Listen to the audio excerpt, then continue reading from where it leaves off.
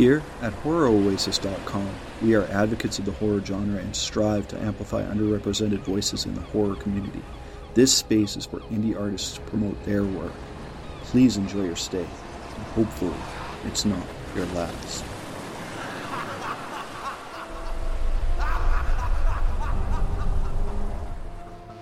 Spacefaring researchers disturb an ancient horror. An enchanted object curses a grieving widow. A haunted reel torments a film student. A murder trial hinges on a chilling testimony. Howls from Hell. A new horror anthology from Howl Society Press. Stephen Graham Jones calls it quality horror by true believers who can write. With a foreword by Grady Hendrix, Howls from Hell unveils the horror writers of tomorrow with spine-tingling stories from P.L. McMillan, Shane Hawk, J.W. Donnelly, Lindsay Ragsdale, Amanda Nevada DeMille, and others. Available now in paperback, ebook, and audiobook from Amazon and most other major booksellers. Howls from Hell.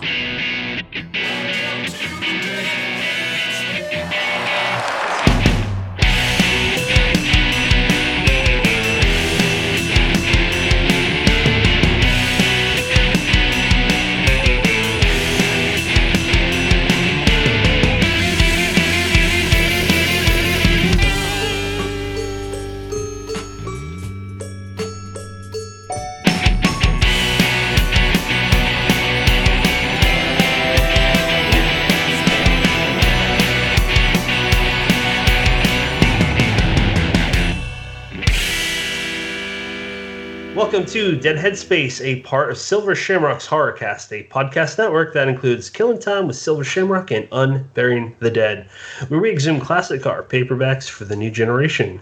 It's June, which means it's Pride Month. Keep your sights on our website, deadheadspace.com. We're hosting a few articles from members of the LGBTQ plus community, such as Eric LaRocca, hope I said that last name right, T.C. Parker, and Bree Morgan. I'm your host, Patrick R. McDonough. I'm running solo today, but my co-host is actually a guest, Brennan LaFaro. Say hi, Brennan. Hi, Brennan. And we are joined by Mercedes M. Yardley. Say hi, Mercedes. Hi. As well as Cina Pelayo. Say hi, Cina. Hi, everyone. As well as Rhonda J. Joseph. Say hi, Rhonda. Hey, y'all. And lastly, the person that is responsible for this roundtable, Tyler Jones. Say hi, Tyler. Hello. I'm going to throw it to you, Tyler. Tell us how you came up with the title of the episode, Find the Torch, Burn the Plans, as well as the general idea for the episode. Oh, man. Believe it or not, Mercedes, it was actually you that inspired me to reach out to Patrick about this. So, long story short, I have an 11, soon-to-be 12-year-old son who has cerebral palsy. So it's for those who don't know, cerebral palsy is a disability that's caused by a brain injury, usually at birth.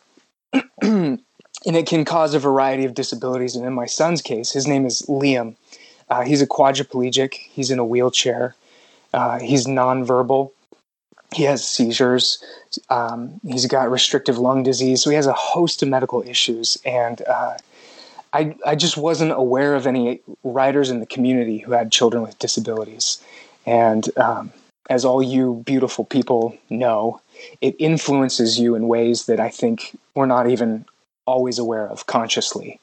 And I had read some of Mercedes' work, and I found out that she had a child with Williams syndrome.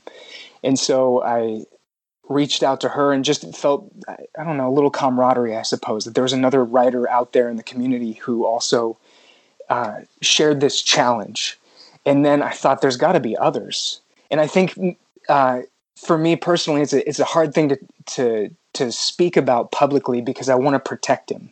And I feel that in talking about him, or if I post something about him online, that I'm putting him in a space that exposing him to people that I don't think will understand him and how beautiful and incredible he is as a human.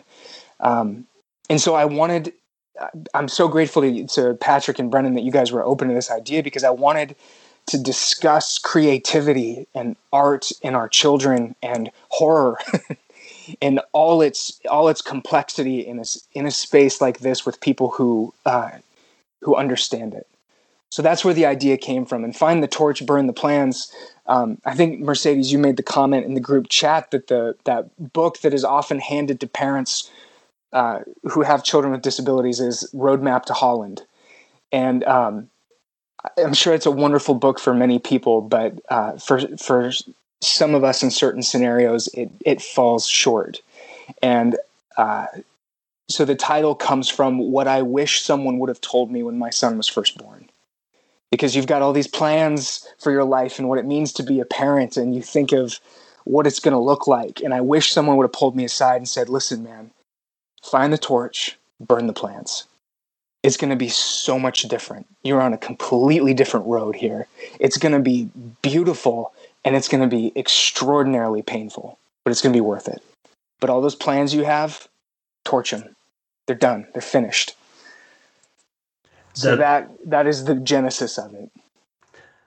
Before anyone else talks, I would actually, and that was beautiful, man. I would like to actually hear, I don't remember where I heard you talk about this, but Criterium, just how you wrote that, where you wrote it, and so forth. I think it's worth mentioning. Yeah. I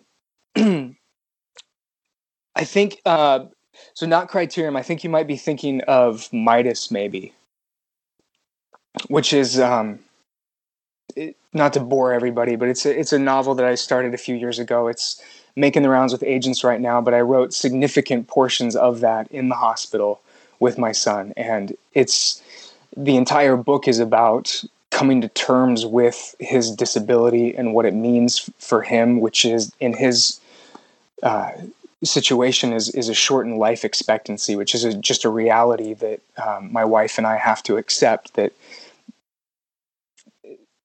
that's on the table. And so this book, I wrote a lot of it in the hospital by his bedside. And I found some fascinating comfort in writing a horror story about a father who can't accept the death of his child. And but what a thing to be able to create art that can distract from the horrors of real life. You know, we can contain it in some way on a page. And it's also, I found it useful for saying, here's the situation that I'm afraid of. And if I stretch it out into the future to its logical conclusion, meaning if I refuse to accept this reality, what does that look like for me? What does that look like for my wife and our marriage, our relationship? What does it look like for my soul? And writing that horror story in a hospital helped me come to terms with a lot of things. So I found it extraordinarily useful. Is that what you were referring to, Patrick? Yeah, I thought it was, my apologies, I thought it was Criterium. No, that's okay. I didn't know actually a lot more than you just said.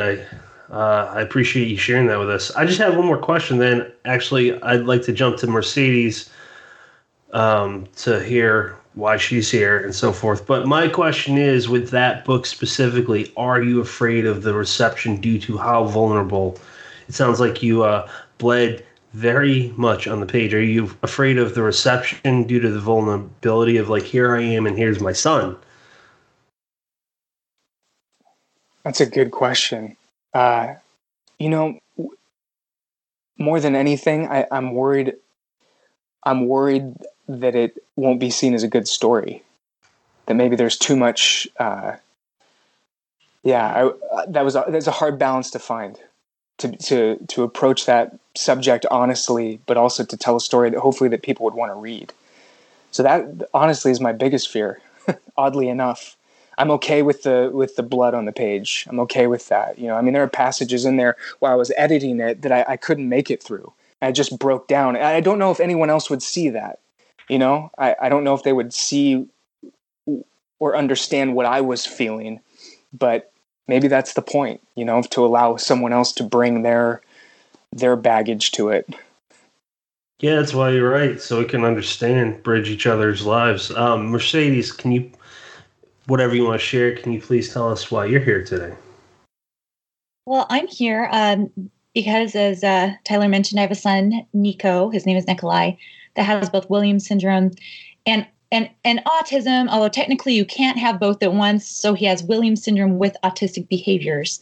So Williams syndrome means that you are very sociable and personable and usually talks very, very well and very outgoing. And autism, of course, tends to be kind of the opposite of that. And so as a result, I have this son that doesn't fit in the Williams syndrome world and doesn't really fit in the autistic world so much. And so he doesn't fit anywhere, but at the same time, he fits perfectly with us. And we were kind of discussing amongst us a little bit what it's like being a parent and being a working parent and being an author with a child with disabilities, and kind of the sorrow that brings, and kind of just there's an extra weight to it that, all parents have weight, but Tyler mentioned something once when we were discussing it kind of off camera earlier. We're just waiting for our children to hurt in a way. We're just waiting we have this inevitable weight of what's going to happen to them. And my son's life expectancy is shortened. We've lost him many a time, almost lost him many a time. And he's been on the dialysis floor, and we, lived in the hospital for pretty much 3 years when we were living in Seattle. The hospital actually has something called a fast pass. We would be there so often, we would just let this pass and they'd let us to the front because we were there every day for something, or we would just stay there. And so that's why I'm here. Nico just turned 18 last month. We're still trying to get guardianship over him because the paperwork didn't go through like it should have. And it's just a different life that a lot more people understand than it feels like. It feels like we're very isolated. But there are quite a few people in the same situation. It's just so vulnerable to talk about it. I think a lot of us don't, because we want to protect our children and ourselves. But we are legion. There's a bunch of us. Well said. Rhonda, how about you? Why are you here today? Well, I was just really excited that I could find fellowship with other parents. I talk to Cina a lot, and so, that's one parent, right? But the other parents with disabled children that I know and would otherwise, fellowship with, they don't have that extra added thing of trying to write also. And so I don't think that they do understand, like Tyler mentioned. I'm not so sure that those parents would understand that I have been sitting on a couple of pieces that are just so raw.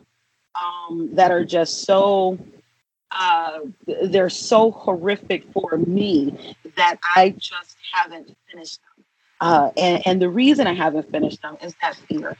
It's because you have to understand, okay, if this were a thing that comes to pass, even though it's like this very out there kind of horror, right? About discarnate spirits and sort of possession type stuff. I come to that as a parent whose child was born with an APGAR of 0. So Kiki has cerebral palsy. And she was basically born dead. I've always wondered what that means. She's always laughing and giggling, has the most wicked sense of humor ever. And so I'm always telling her, girl, you need to tell your little friends to stay up there with you. Mommy don't want to talk to your friends because I'm sure that she has some kind of tap outs and connections that I don't need to have, and she can keep those. But then I also worry about the way of the world right now. If I were to finish this novella and put it out there, I don't want there to be, I don't want to be offensive to the disabled community. Because even though I'm her advocate and we've been doing this she's almost 19. She'll be 19 in August. That doesn't mean that I'm always going to get all of it right. I don't want it to seem as if I am, glorifying, her disabilities, if I'm glossing over them. And so it's all those fears. So it's not just, oh my gosh, what would happen if this really wasn't my kid, but it was this actual spirit that's inhabited her body. But there's also the larger fears of how are people going to receive this? Are they going to say that I don't have the authority to write about it? Are they going to say that, I've co-opted her experience? And those are things that I don't want to do. And so that keeps me from sharing certain pieces, from even finishing them. I have a zombie story because anybody that knows me knows I have kids. They know about all of them. So they know about Kiki. It's not like never been this secret. And in my zombie story, I wrote it exactly how the nightmare came to me. That thing was so raw for so long that I would start to type it out and I'd burst into tears, close the computer, leave it. And so I think that that's a thing that comes, especially being horror writers. We're so used to using our writing as a sort of therapy that when it comes to this particular thing, I feel sort of judged. And it's probably just in my mind. Other people probably wouldn't even blink about it. But I think about it constantly. Should I write this? I don't know if I should do that. This is so painful. What if they ask me questions? What if I have to read it out loud? Oh my gosh, what if they ask what the inspiration was? Do I really want to entertain that? And so I just thought that it would be really good to fellowship with other parents who totally get that. Like, I'm not the odd duck out on that one. It's like we all get that part. And that is just, I don't know if you all know how healing that has been in just these few minutes for me. So I appreciate that. In just these few minutes, I'm like, you know what? The crew is good. We're good. We'll be okay. If anyone wants to, I feel like other people should talk right now. Okay, that's fine. Just to add to that, there are other writers we could have had on, or at least reached out to, and two that come to my mind is Ronald Kelly and the Sisters of Slaughter.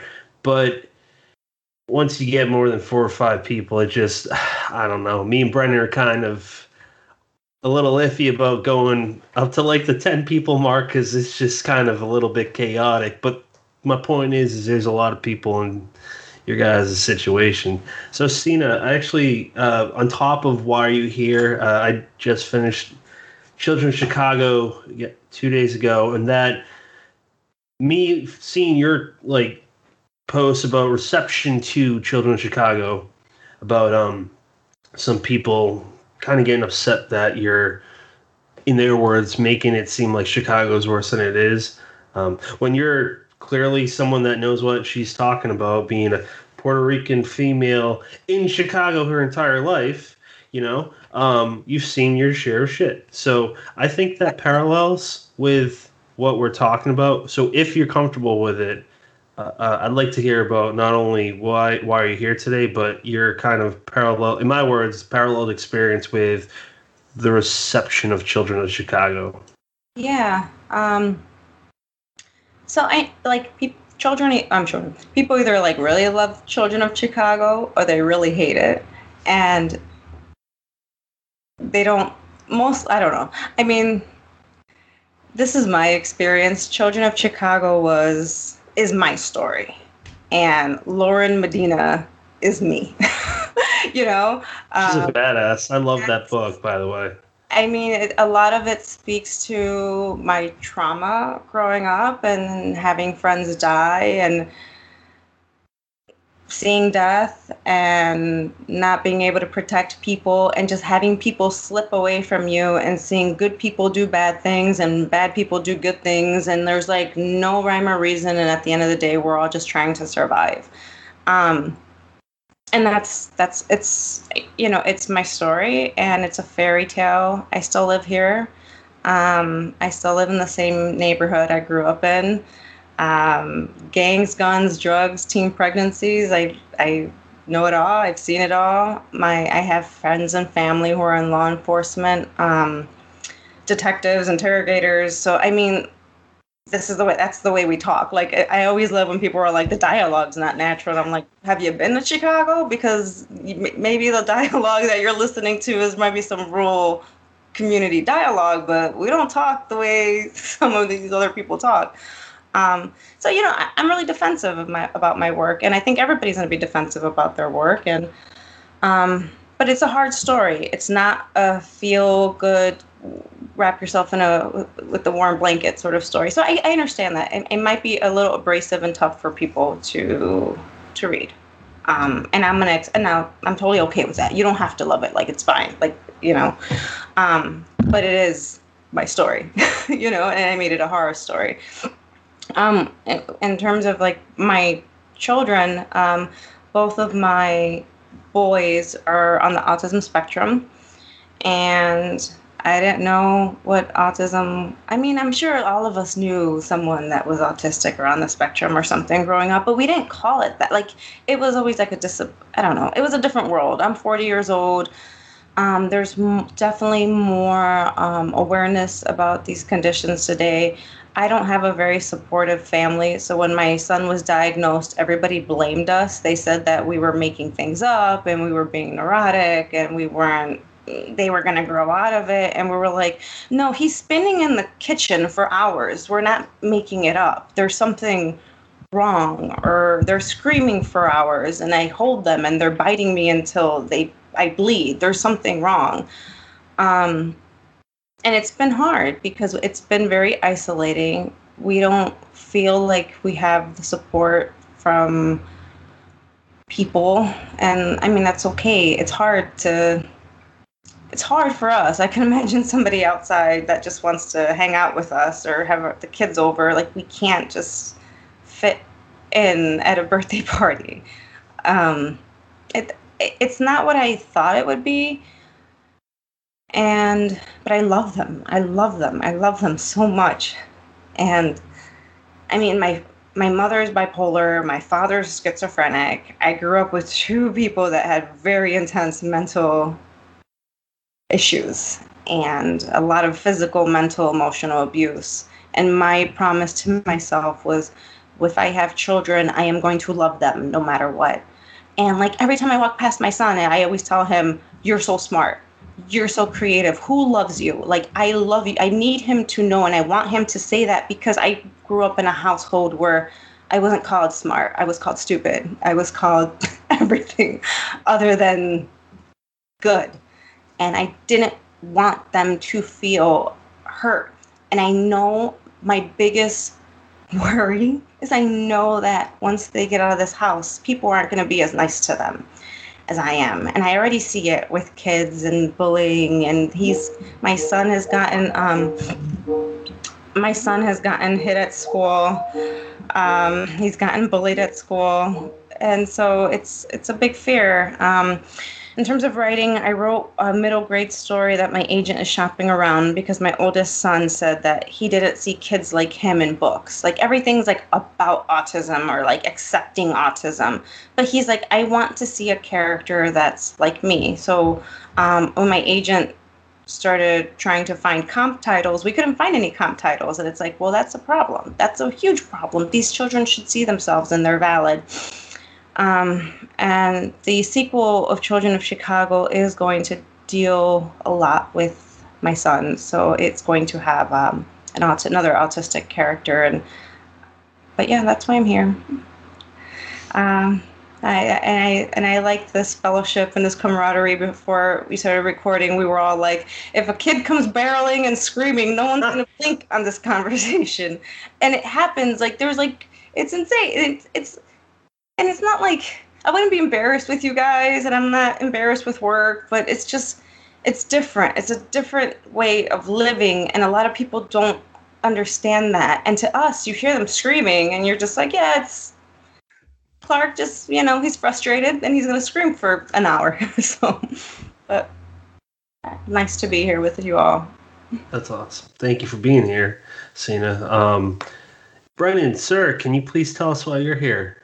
And why are you a guest? Why aren't you my co-host? I'm just joking. You know what? Well, first of all, I mean, I want to say, Cina, I'm just so in love with that answer where you talk about just wanting them to, almost going overboard to be sure they know how much, you love them for who they are. That hit me, real hard. I adore it. The short answer for why I'm here and why I'm a guest is, it goes back to Tyler.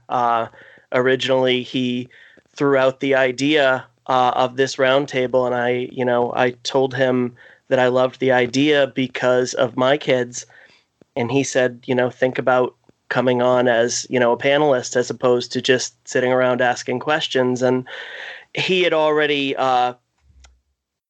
told me his story, told me Liam's story.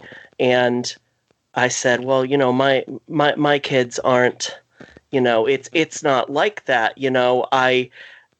I'm embarrassed to say, I don't want to say I turned it into a competition, but I said, I thought, I'm not going to have anything to throw out there because everybody else is, has it so much harder than I do. And it's, I still feel that way to a degree, but it's valid. So much of what I deal with, day to day with those kids, it's different than everybody else's experience. But that doesn't make it easy. And, my poor wife would smack me. She'd kick that door down over there and she'd smack me if she even thought I was saying it was easy. And she'd have every right to do so. So, jumping back to the beginning, people who have listened to this show a lot, they're probably used to me referring to my boys as, my 10-year-old and my 8-year-old. And I talked to them. I asked them, is it okay for me to call you by name on the show? Would you like to make up a name for me to call you? And they both wanted the notoriety. So my 10, almost 11-year-old, he'll be 11 this month. His name is Dallas. My 8-year-old is named Dustin, and they're both autistic. They were diagnosed. Dallas was diagnosed when he was, I believe, 5. He had a diagnosis of apraxia of speech before then, and the telltale signs, I don't want to say we ignored them, but medical professionals ignored them for us. They wanted to avoid putting that label on. And if we knew then what we do now, he would have been diagnosed earlier because he was, he fit it like a glove. And then Dustin was diagnosed when he was 3. And even though the American Psychiatric Association kind of changed everything in 2013, so there is no, different, I guess, diagnoses. It's all under the spectrum now. The neurodevelopmental pediatrician that saw both of them was kind enough to tell us that, Dallas would have been diagnosed with PDD-NOS, which is pervasive developmental disorder, not otherwise specified. As far as, and they, lovely as it is, they apply like kind of a function level, and they kind of put him as moderate. Whereas Dustin would have been classified as having Asperger's, and been labeled high functioning. And we don't care for those terms. Applying a level of function to a human being is cruel at best. But they're very different from each other, and they're wonderful kids. But I hear a lot of the same things that we've been through with them in the stories I'm hearing from the other people. At the moment, and for the foreseeable future, they're both homeschooled. Dallas is homeschooled because we had an incident in 2nd grade. He is, in addition to being autistic, he's also dyslexic. And the state we're in isn't legally required to recognize dyslexia on an IEP. So they wouldn't provide accommodations for it. So essentially, what they did is they put him in a smaller group, but they continued teaching him the same way. And that's not going to work for anybody. If you're teaching somebody a way that does not work for them, that they don't understand, you can go one-on-one. It's still not going to be successful. And we had a lot of issues with, not just kids, but staff bullying him. And a lot of it stems from the fact that when he was in 2nd grade, he was verbal, but he wasn't very verbal. And he would come home and say, the teacher thinks I'm dumb, or the teacher says I'm dumb. It's hard to put into words, but if there are people who can understand it, it's the 4 of you. when you know your kid's capabilities and they say, the teacher says I'm dumb, you know this kid enough to know that he can't make that up. He can't conjure that out of thin air. Whether it was something the teacher said directly or whether it was something that, the teacher said when she thought he wasn't listening, he didn't make that word up. And we ended up pulling him so that we fought the district for all we could, but we pulled him and we put him on a reading program specifically for kids with dyslexia, and we watched him just absolutely shine. He's, in fifth grade now. He's reading at about the level of a fifth grader. He was reading, at low kindergarten at the end of second grade when we pulled him. And then there's Dustin, who is just, he is one of the brightest people I know, and I'm including adults in that list. But he's also quirky. He's quirky. And even back in preschool, we were dealing with bullying issues. In first grade, he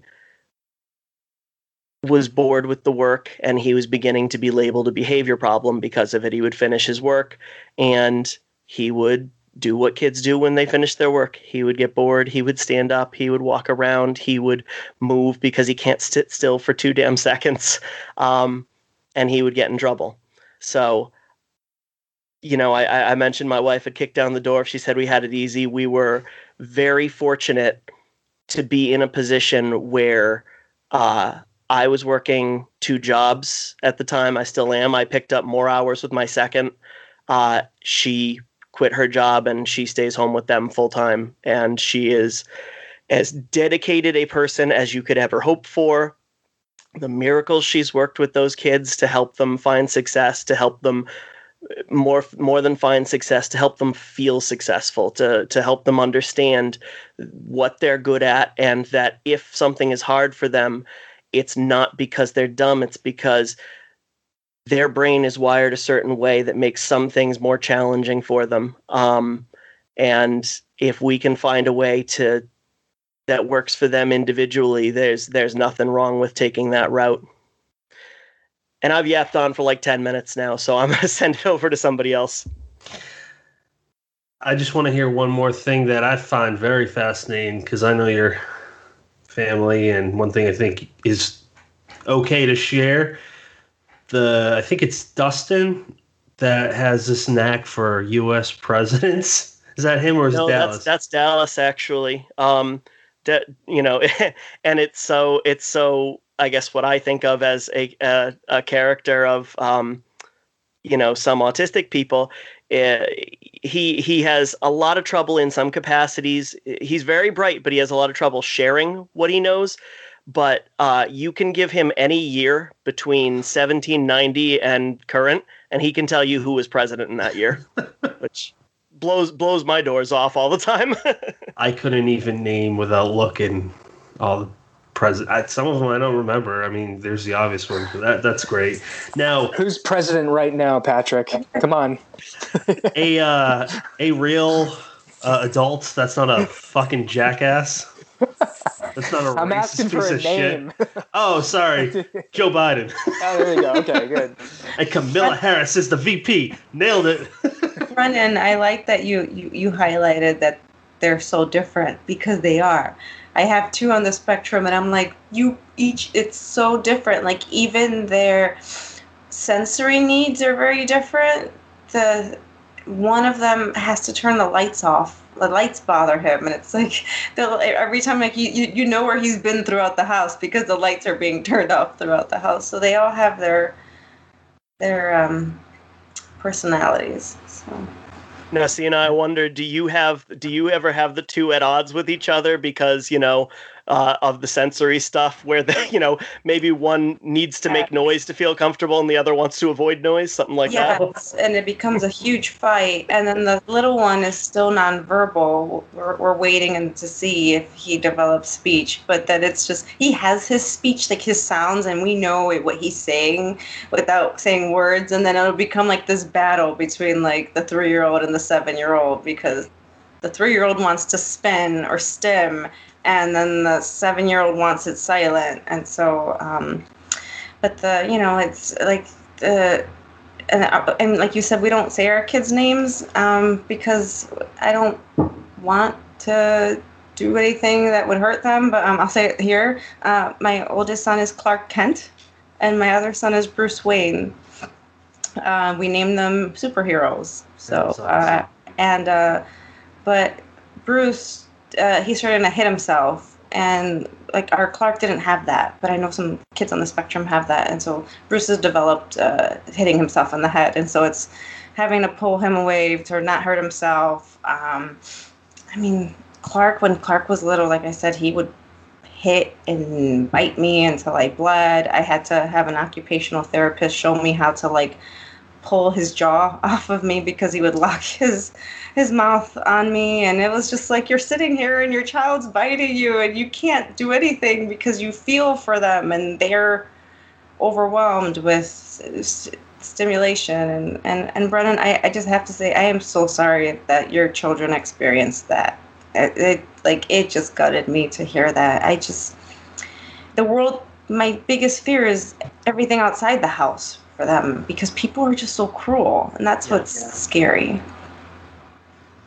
Yeah, and my biggest takeaway from that is, it sucked, and it's terrible for people, whether it's preschoolers or adults who should know better.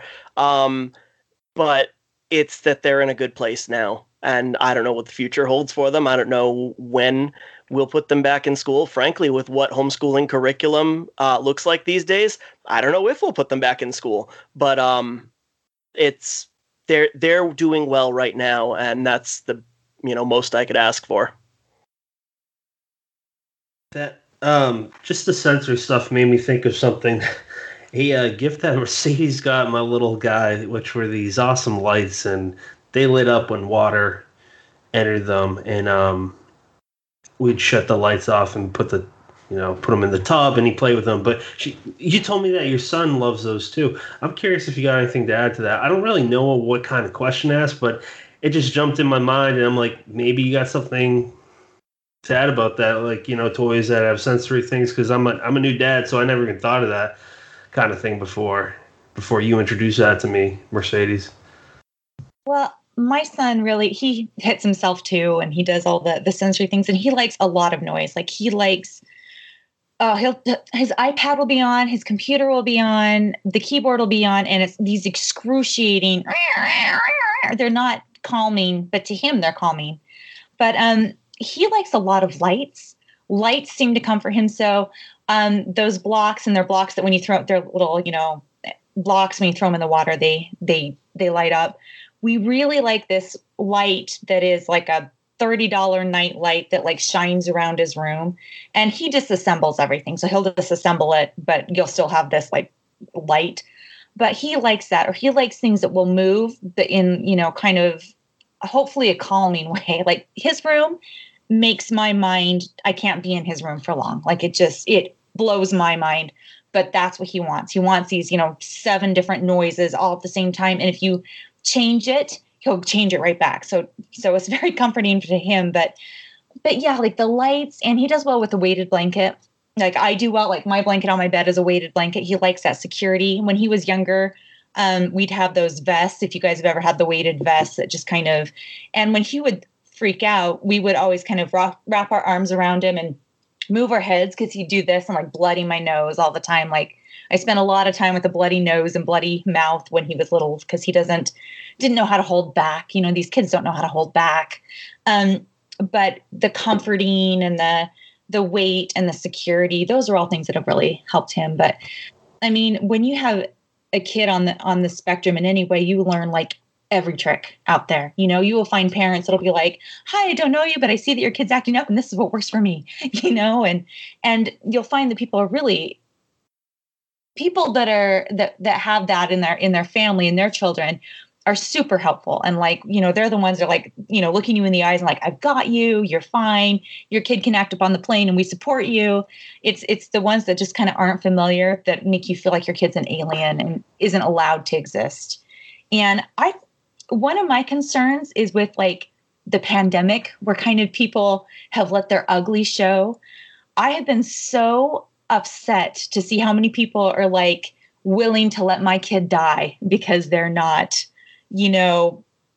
worthwhile, or how many people have expressed, oh, well, we should let the elderly and the ill die. And I'm like, you don't have a child that has struggled like my child has, and it shows, and it's ugly. Your ugly is coming out. So that's been really hard for me. And I'm kind of interested in how you guys have dealt with that, because I'm finding myself getting really hard, and I don't want to be hard, but I'm finding myself getting very visceral at, people that are like, psh.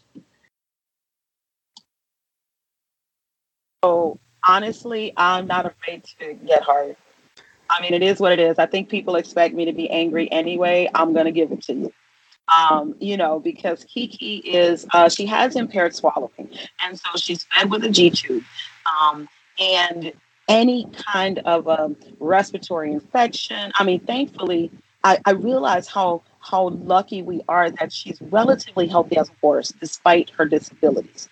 Okay. But the last time she was hospitalized was because of a flu-like virus.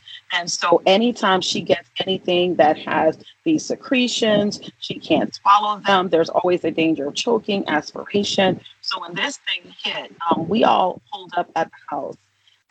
And I literally just don't take her anywhere. I've had it out with the school. She's in a transitional program. She did come out of high school last June. And so she's in an adult transitional program because she's only 18. So she'll probably be there until she's 21. She's done that virtually for this whole school year. So I have a house full of other kids, a whole bunch of other kids. And so unfortunately, I had to send them back to school. But we had to sort of isolate here at home. And I've had to explain to them, I haven't even gotten her the vaccine because I'm concerned about taking her out to do it. I'm concerned about if she has side effects.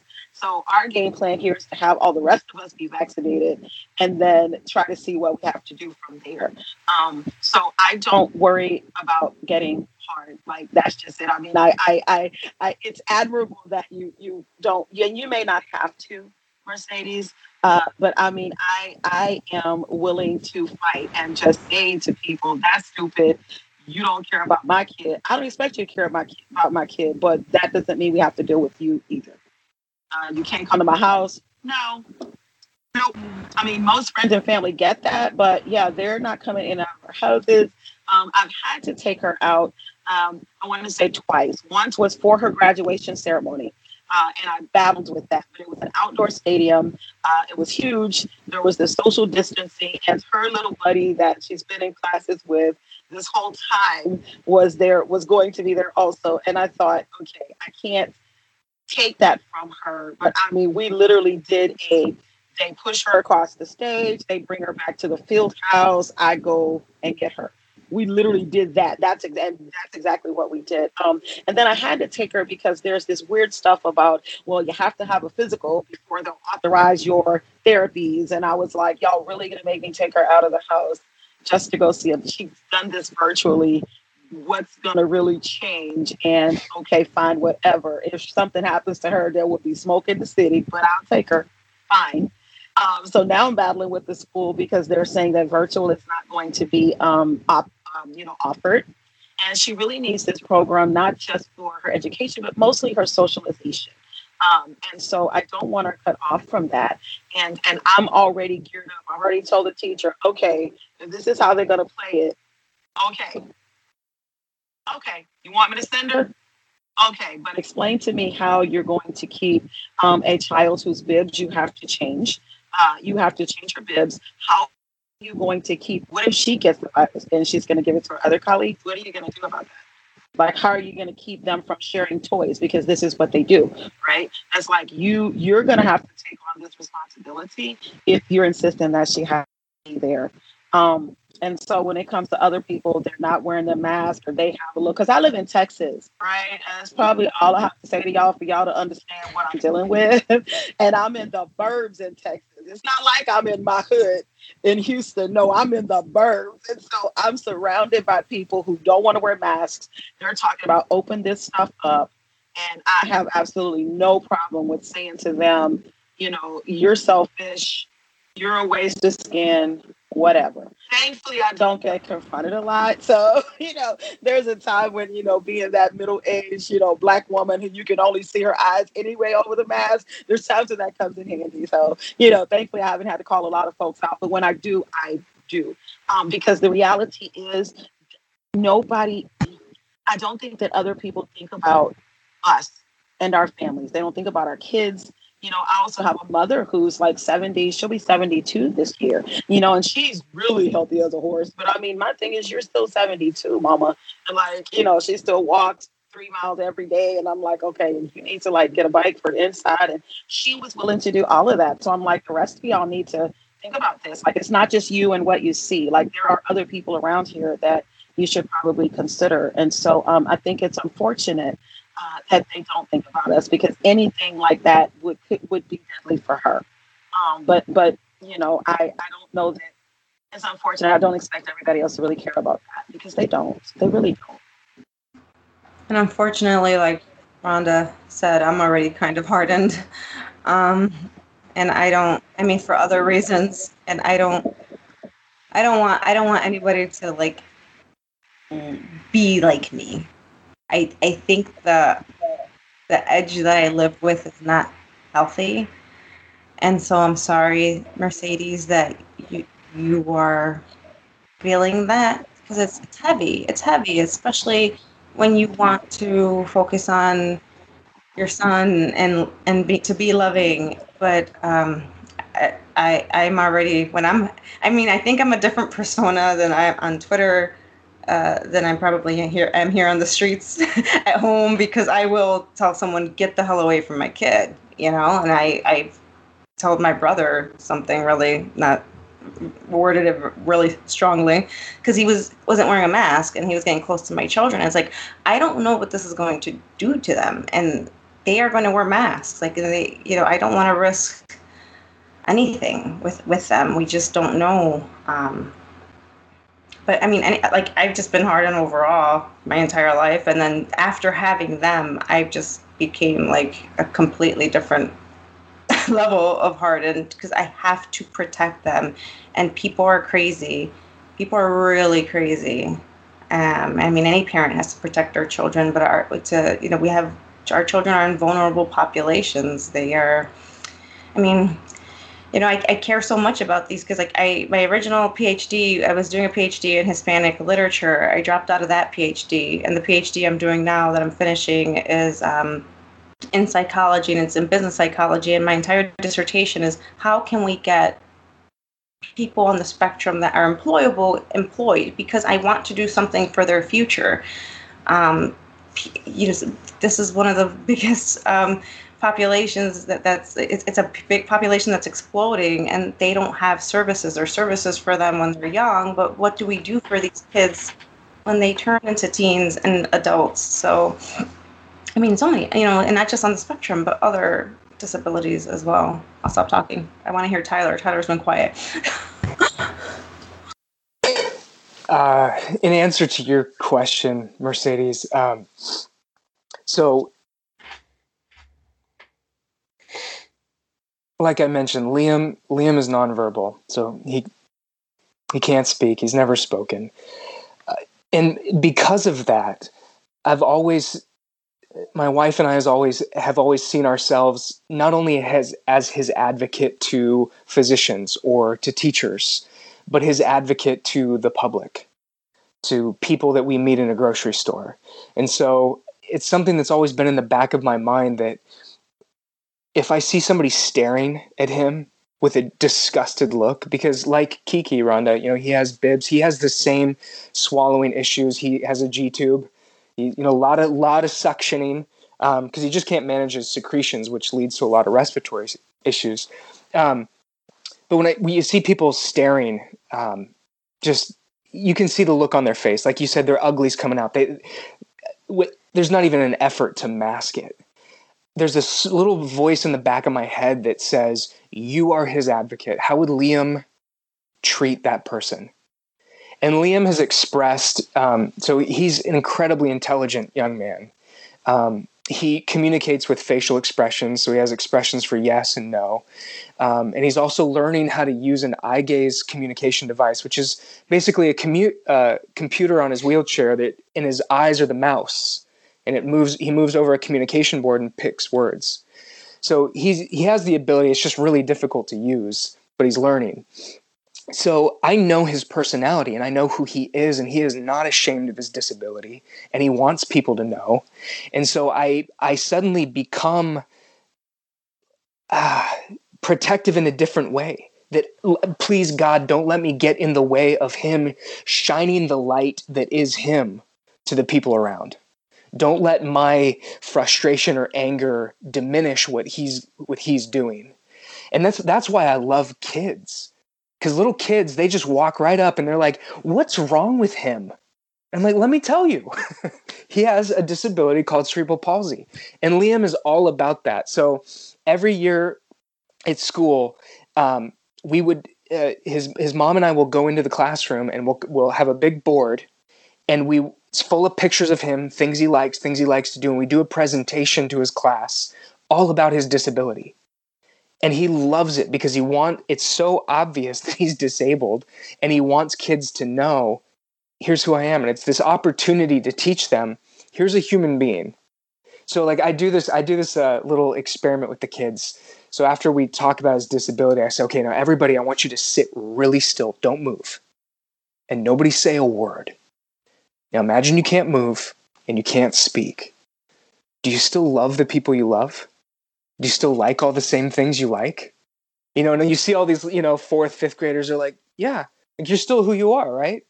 So with Liam's disability, that's what it's like. There's still a kid just like you. He just can't move or speak. And that, Brennan, I so admire your decision to keep your kids home. And so what I'm about to say is in no way a reflection on that. So it's important to us that Liam is in school. And that's because it's not for his socialization so much as it is for them. Because I have this strong belief that I've asked myself this question: how does a person become compassionate? Why do we expect compassion from people who have maybe been beat down their whole lives, who have never met anybody who has a disability? And we're like, why aren't you compassionate? Why don't you understand? And it dawned on me, like, maybe I'm expecting things from people who just they don't know. It's an education, like a spiritual education that they have not gone through. So having Liam in school, I have seen kids drawn to him, and it has just blown our minds.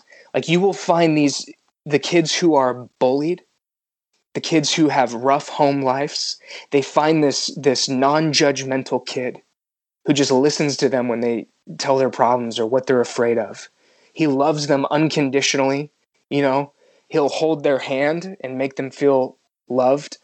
And it's important to me because as these kids go through life, I hope that someday when they're adults, they'll look back at Liam and they'll remember, if they see another kid in a wheelchair, they'll be like, I went to school with a kid like that. That was Liam. He was a cool kid. He loved SpongeBob and AC/DC, So it's a hard balance, though. I get it. I feel the same thing in my heart, and I just try to get out of the way as much as I can and advocate. My wife and I, we use the term ambassador, that we are his ambassadors as best as we can be. It doesn't mean we're always successful, of course, but boy, we try. Brennan, it's your turn, but I just want to jump in one point because you said a lot of smart things, Tyler. So I'm just going to stick to one thing. You said when they become adults, I want them. God damn it, man. You guys are making me want to cry. Tyler, you said that when those kids who saw your son become adults, they want to remember him. There are 2 kids like that from my past in middle school. They were both on the spectrum. One was verbal, one was not. I'm 32. I'm never going to forget them. I remember their names. My mom and dad called me up, and they're still back in my my hometown in Massachusetts. I'm down here living my life, and they're like, "Hey, you remember this guy?" I don't remember most people. Those two I will never forget. So I hope that, not only hope, but I know you're right, and it's probably the same for everyone's kid here. So that's all I got to add. Brennan, go ahead, buddy. I don't know what question I'm answering at this point, but I'm gonna go ahead and respond to Tyler. No, it's okay. Go. So, Tyler mentioned, being an ambassador and, the importance of having Liam in school to really just kind of, I think I'm putting words in your mouth, but develop empathy in the kids around, in the next generation. And I think that's so important. And, one thing we haven't touched on yet, and I think you're all going to agree, but I believe my kids have made me a better person. I believe that when kids like this are your responsibility, when it's your job to raise them in a cruel world where people are showing their uglies, and they absolutely are, you can't help but develop empathy. And, even though I don't know how much, having them in school would necessarily, help develop, the empathy of other children. There are, programs that the CPAC, I'm trying to think of what it's an acronym for, Special Education Parent Advisory Council, puts together in the vein of what you and your wife do, Tyler, to, teach neurotypical children about, the kids they go to school with who are autistic. What my kids have done for me, I had to get a master's degree in education because if you don't do that within 5 years of getting hired, they kick you out the back door. But I ended up, so I went into a program for music education, but I ended up being able to develop a focus in that on teaching. The focus is really teaching music to autistic people, but it branched out to people with, all sorts of disabilities, both children and adults. One point Cina made earlier is developing programs for autistic adults. It is definitely a developmental disorder that a lot of people attribute to children, and you just assume people just assume that kids grow out of it, and they don't. There are autistic adults all over the world, and maybe they weren't diagnosed when they were children because the criteria was different, or because it just they were told that they would grow out of it, or they were told to stop spinning in the kitchen, and they were put in timeout until they did. And then they just lived with that discomfort. I don't know. There's a lot of different ways, but I was able to spend an entire master's degree writing research papers and, studying and learning so much and interviewing people with, autistic adults to find out successful experiences they had in school and specifically in music programs, what to do, what not. I run professional development in my district now to showcase what I've learned. It is unbelievable and bordering on embarrassing how little some professional educators know about working with students on the autism spectrum, and you can't even hold them accountable because the professional development it's not required at the bachelor's or even the master's level, and the state doesn't provide it. And without my children, I don't go down that route, and I don't do my damnedest to become myself the teacher that I wanted my kids to have, and help other teachers kind of go that same route. I remember when Clark was diagnosed with autism spectrum, and I remember asking the psychiatrist, like, will he go to high school? What does his future look like? And they just say, I don't know. Like they just don't know. They can't tell us anything. And I remember coming home and I think sitting in the dark for days and crying because I didn't know where he would fall on the spectrum. I didn't know what his future would look like. But just last week or the 2 weeks ago, Bruce was diagnosed, and the psychiatrist was like, "Do you have any questions?" And we're like, "Nope, we got it." Like, it was such a different kind of like we know it, and it's not scary anymore. I mean, it's we're like walking into this whole unknown together, and I feel like I can do anything because of them. Like, they've made me such a better person, and I am, even though I'm hardened, I mean, they have softened me in a way I've never thought would even be possible. Like, I will be in the grocery store and they need to stim or spin. I'm like, let's go for it. I don't care. I don't care if people are looking at us. I don't care if we're babbling, because Bruce, that's how he talks, and we're just talking back to him. Like, I don't care about the world around us judging us. I mean, I do and I don't. Like, it used to really bother me, like this whole image I thought I wanted to portray as a mom, but I don't care if I go out looking a certain way or we look, really nuts. And I mean, Bruce likes to have dolls and pigtails and wild colors, and I just let him be and express himself, and they have made me such a better person. I am so thankful for them, and I feel like, I mean, even my writing, I am a different kind of writer because of them, and the stories I want to tell are so different because of them. I think, my writing was going one way. Children of Chicago is still probably maybe an offshoot of a story that I just needed to tell because of my anger and growing up. But all of my other body of work, it's sorrow and magic and defeating dragons and all of these, like, I mean, just the ideas they come up with. Like, what my son asked me if concrete dragons are real, like, do dragons, and like his imagination talking about, like, Mom, can you see a dragon coming up from the cement sidewalk? I can see it. And it's just like, where does this come from? This is amazing. I love them, and they've made me a better person. So, yeah. I just want to throw it out there that the character that Cina based off of herself, yeah, she's hard and she's a bad bitch, but you can tell that inside that hard shell is a gooey person that wants to be loved and has a lot to love to show. Their surroundings is very, very tough, so you can't show that to just anyone. Rhonda, I cut you off. I'm sorry about that. Go ahead. Yeah, no worries. I mean, well, just to kind of piggyback off, what everybody is saying, kids are never the problem, right? Other kids. I mean, Kiki is a rock star at school. Kiki is nonverbal. She, doesn't. We're just now getting to where she's actually interested in using switches, just to make simple choices or say yes and no. But kids have never been the problem. Like, she's always surrounded by lots of other kids. They love her wheels.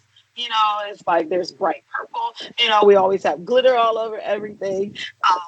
So she always has tons of friends. She always has. It's the grown-ups that are the absolute worst. And I think that it's in dealing with other adults where I have been made more aware, because even with her being disabled, there's also intersections here. We have the race dynamic to deal with. We have the gender dynamic to deal with. And so some of my worst experience ever have been with other adults. I'll never forget. I haven't always been as crusty as I am now. But one of the things that really was hurtful, so I have 4 biological kids, and then I have a nice, huge blended family. Well, when my bios were small, so Kiki was about, she must have been about 4. And so my other daughter is about 17 months younger than her. And then I was pregnant with my baby number last.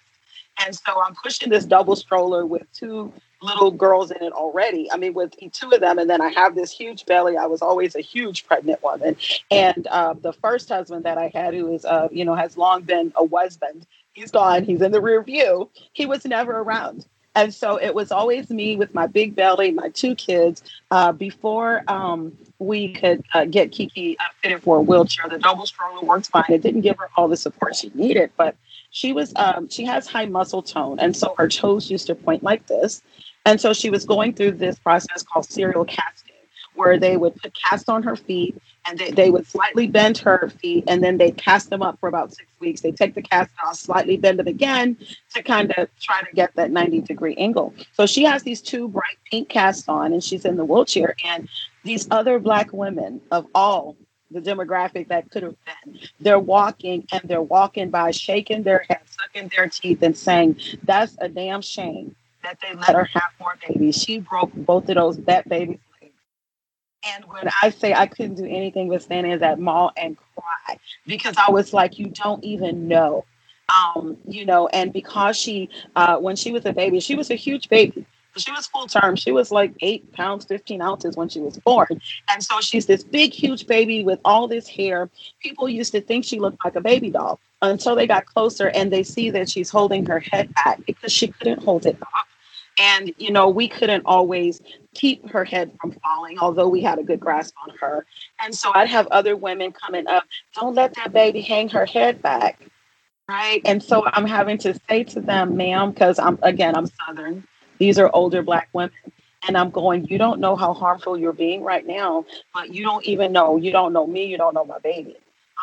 It's always the grown-ups, right, that you have to kind of stand up in front of. I had a doctor, her eyes were crossed when she was born. And so the doctor is a brilliant eye surgeon here in the Houston area.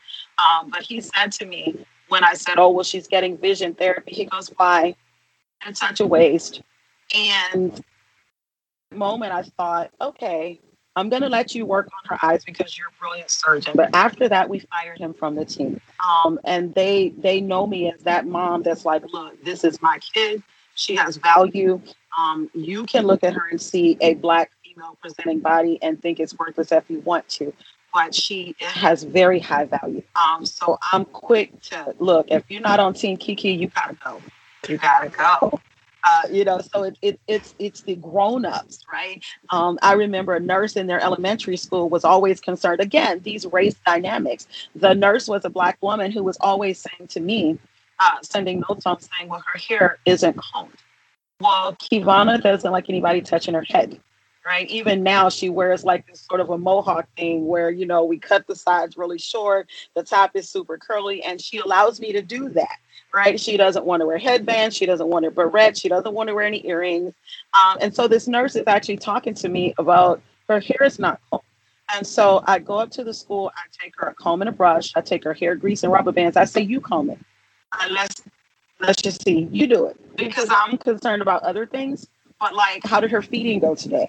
But like, what kind of equipment do you have in the classroom here for her?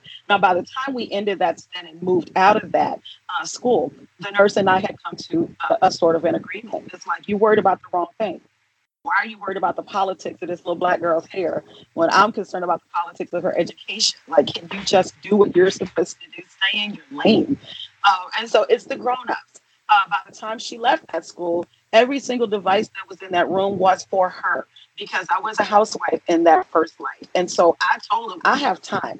I have nothing better to do but to come up here every single day and look and see what y'all are talking about. What are you talking about? What are you doing? Why are you worried about this? What are you? Don't play with me like that.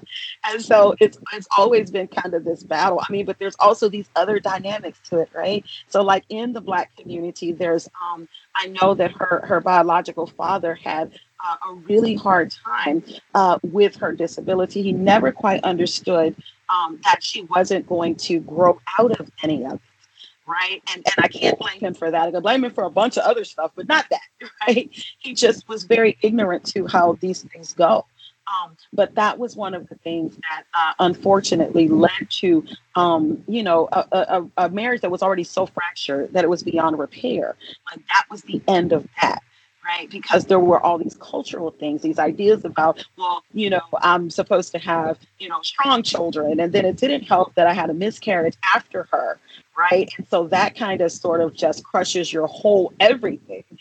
And I mean, he just really didn't deal with it well. So then I'm presenting as a mother who decides to have more kids. And then people are saying, well, why did you have more kids after her? Why don't you get out of my business? Like, why are you worried about that? Like, I'm glad to have her. But having to do that, presenting as a single mom but not really being a single Black mom, that did a whole number on me too. Was like, okay, so where's her dad? And why would you have other kids? And why would you, like I had a C-section with her and he wouldn't take off work afterwards to kind of help me heal, but she was still in NICU for like 5 weeks. And so I literally, the day after I had to leave her there in the hospital, I drug myself up and we drove this big old huge truck, as people in Texas do. I climbed up in the truck, holding my stitches together, and I drove myself to the hospital to see my baby every single day. But I knew that the doctors didn't want to deal with me on that level, right? So there's also those dynamics. It's like, okay, but this is my child and you can't keep me out of here. Yes, of course, I pumped for her. I breastfed my first kid. I'm going to pump for her. Okay, so we have to put it in a tube. And so what? Like, this is my kid. So it's always the grown-ups, and there's even still those racial and cultural dynamics, that I know I personally have had to deal with. It's like in, the Black community, there are some people who just feel like, all of this is so wasteful, and why would you continue why would you do this? So it's always the grown-ups. The kids are great. They're awesome. They'll ask what they want to know, and when you tell them, they kind of go, okay. But the grown-ups, they can be really serious asshats. And so they have been the most hurtful, like, in this whole thing is like other grown-ups. I just don't get it.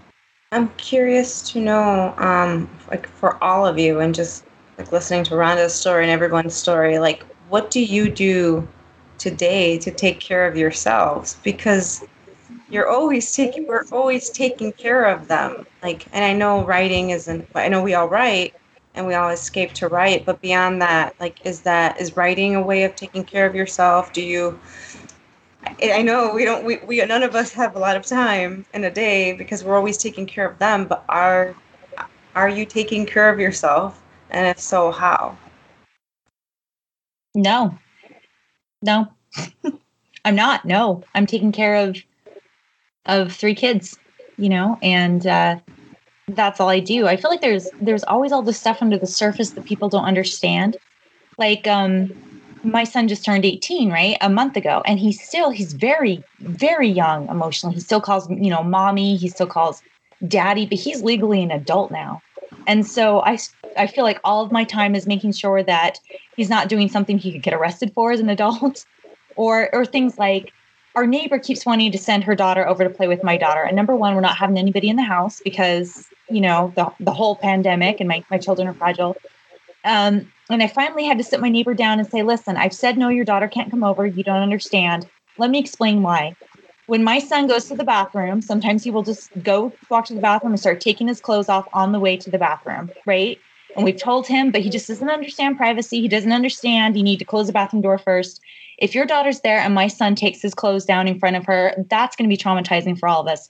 I'm not going to put my son in that position. I'm not going to put your daughter in that position. Please do not send your daughter over.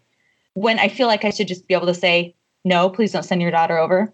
And now I'm like, he's 18 years old. It's a bigger deal than it was when no, I don't take care of myself. All of my time is spent just going around every single aspect of our lives. I mean, I bought a new lipstick. I put lipstick on today. I guess that's it.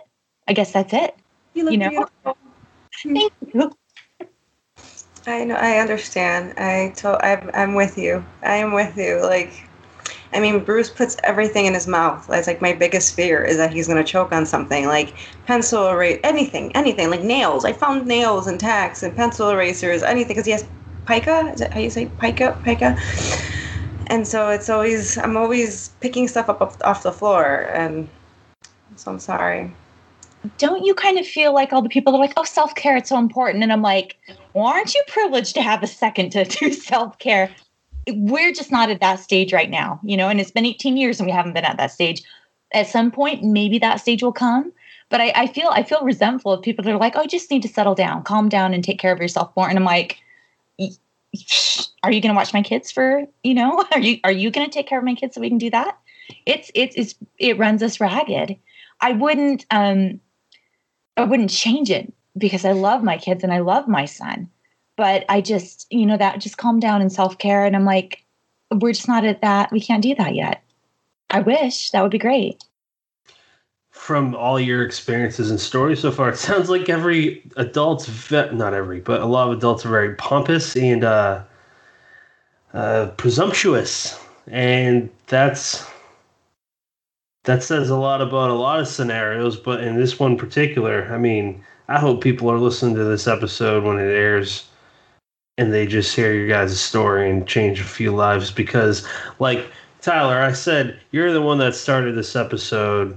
Without you bringing it to Brennan and Maya's attention, we would have reached out to Cina and Rhonda and Mercedes. And Mercedes was the one that inspired you to do it, like to reach out to us. And then, it's a domino effect. When we announced that we were doing this, there were a bunch of other people that could relate. So I don't know really where I'm going with this, besides I appreciate you guys telling your stories. I'm learning a lot. It's a lot of sad stuff. I mean, I kind of want to cry over it because it's the short-tempered Irish guy in me just wants to punch everyone that makes your kids It's a upset. miracle we find time to write, honestly. Yeah. How the hell do you guys write? It's a sacrifice. Like, my husband has to watch both of them, and then when I relieve him, my husband's like, it looks like a war zone because he's been attacked and he's frazzled, and you can't get mad at them. They do. It's a lot, especially with two on the spectrum with very different sensory needs. And so my husband sacrifices a lot of himself. He's a really good guy. That's awesome. You're lucky. You both are lucky to have each other. Hey, I want to jump in real quick on what both Cina and Mercedes were talking about, this self-care thing. And it goes also back to, I don't know, 8 questions ago we brought up, do they make us better people? So, Mercedes, when you're talking about the no, you don't have time for self-care, but you wouldn't change it. I think that's such a fascinating concept, and I think it ties into how have we changed and become better because of our kids.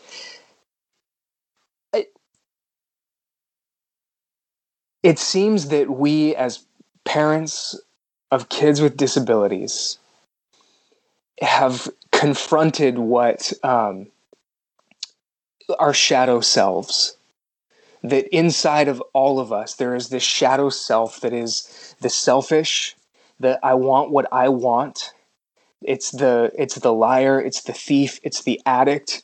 It is the person inside us that we try to avoid. And all the adults that we're talking about, they are revealing their shadow selves to us in how they treat our children. If you can place value on a human life, whether it's disabled or not, there's something wrong with you, not with the other person, obviously. So we have cultivated this sense of self that is constantly dying to self, that is constantly giving. And I think that there is, in some way, by being emptied, we're filled in a way that's different than the self-care that we might think of as, I'm going to sit in a bathtub with a glass of wine, and listen to jazz. Like, that would be great self-care, but I don't have time for that. But in some other, maybe deeper, more meaningful way, and it looks different, by giving, by just emptying ourselves for our kids, we're filled up in a way that's more, I don't know, longer lasting, maybe? I don't know. But it's a remarkable thing to have the opportunity to face the shadow self in us and to be confronted with our selfishness. And sometimes, you just want to be selfish. I just want what I want. I don't want to deal with that. I don't want to deal with you or anything. I just want to, but we have to confront that. And in the process, what do? Sacrifice. So how do you not become better humans in the process? And it's painful, and yet we're all doing it and we're all here. So with all the sad stuff, Patrick, real quickly, I want to tell you a story that's going to make you smile. So when Liam was a few years back, he was in school, and he made a really good friend in class. For the sake of the story, we'll call her Nora. And Nora loved Liam. And she was a typical little girl, and she would spend time with him every recess. At class, she'd want to sit next to him, read to him. And my wife volunteered in the class a few times, so she met Nora. She knew who she was. Well, Liam got really sick. He got pneumonia, ended up in the hospital. It usually happens about once a year. He ends up in the hospital for a while, some worse than others. So he was out of school for about a month. And around the time he got home, my wife was at the grocery store, and she saw Nora walking with her mom. And so my wife said hi, and Nora's mom said, "Oh, you're Liam's mom. Nora talks about him all the time. She's written songs about him. She draws pictures about him, stories about him." And my wife said, "Yeah. You've never met him? Do you want to see a picture of him?" So she pulls up a picture on her phone, and here's this little boy in a wheelchair, obviously disabled. And Nora's mom goes, "Oh my God, when did this happen? Is this why he missed school?" And my wife is like, "No, he was born disabled. He's always been in a wheelchair." And this woman's jaw just dropped, and she goes, "Nora never said anything." And all the time she's talked about Liam, the stories, the songs, she talked about Liam likes this. Liam and I do this at school. Never once mentioned that he was a kid in a wheelchair who couldn't speak. Like, unbelievable, what having our children in the world does. And maybe it's on a small scale. Maybe it's not the nuclear love bomb that we want, where everybody just miraculously understands this is what life is about. This is existence. It's loving those. It's loving our kids. It's loving each other. But I love that story because of what it demonstrates, that we get them when they're young before they turn into assholes. Man, I've recorded 96 episodes and I've never teared off, you asshole. I love you though. That's a magnificent story. Yeah. The kids are so great. I mean, it's they're great, and I agree with a lot of people here that the adults are sometimes not so nice. I know we've had experiences with children bullying too, but then where do they learn that? So, yeah. Yeah. Well, you talk about self-care, Cina, and I'm not gonna say that I'm an old chick, but I'm an old chick. I'm probably the oldest one here, I would venture to say. One thing that I have had to learn how to do is I am surrounded by this fabulous village. So my mother is still very helpful with all the kids. She cares for Kiki sometimes when I have stuff to do. My sister happens to be a nurse, but she also has always helped with all the kids. One thing that I had to learn, especially when my first marriage imploded, which it was terrible, like from the beginning. So it's not like, it was this fairy tale thing anyway. Like that was one of those, man, why did I do that? But then I wouldn't have my kids and whatever. We're just gonna leave it in the rear view. But one of the things that I did have to learn as I started to get a little bit older was that I couldn't be the best mommy to any of them unless I found time to take care of myself in some kind of way. Now I know that as women, we tend to, skip out on doctor's appointments. We tend to not do stuff. I was not even, every time somebody would ask me how I was doing, especially when they were little, I was so worried that they would try to take them from me that I would always go, "I'm fine. I'm great. I'm fine." And come to find out, I'd been dealing with generalized anxiety and depression my whole life. Like not just then, but my whole life. Postpartum depression, I'm thinking it's grief. Postpartum depression, I had it with the first kid too. And so I didn't have any understanding of what might happen until I started to fear for especially Kiki. And I started to think, if something happened to me, what would happen to her? And so I'm finally getting around to, I just scheduled this surgery. That's been, a couple of, few years in the coming at the end of the month. And it was really hard. It was really hard to do that. But all I could think was, I can't care for her if I can't care for myself. If I'm in so much pain that I can't lift her, I mean, the girl got hips for days. The child is 120 pounds now. And I'm like, if I can't lift her because I'm in so much pain that we both fall, then I'm not helpful. But it took a lot of trust because I had to trust caregivers. I did finally break down and allow a caregiver to come in maybe about almost 9 years ago. And that was one of the best decisions I made because at first I did everything. I didn't want anybody to take care of my kid. So I did allow a caregiver to come in because she is trained, medically. If I wanted to have a nurse come in to take care of Kiki, I could also schedule that. And so one of the things that my current husband and I do feel very strongly about is having the time to get away and debrief.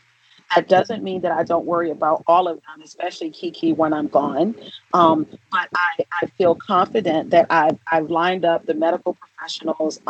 It's not like we go places every weekend. He's a truck driver. He's not here like that. But there are times when, he understands and he's very supportive. We want to feel like people instead of feeling like parents, right? And so it's not the jail sentence that it doesn't have to be a jail sentence. Now, again, when they were younger, I did not do this, right? I wouldn't leave them with anybody except my mama. But now that they're teenagers, one thing getting a caregiver did for me was realize that Kiki don't want me in her face every day either. You know what I mean? Like, she gets tired of dealing with mommy. She gets tired of looking at me. And so now she has a caregiver that's been with us almost 9 years. She's able to they do their own thing. When I go in her room, she kind of side eyes me like, why are you in here, mommy?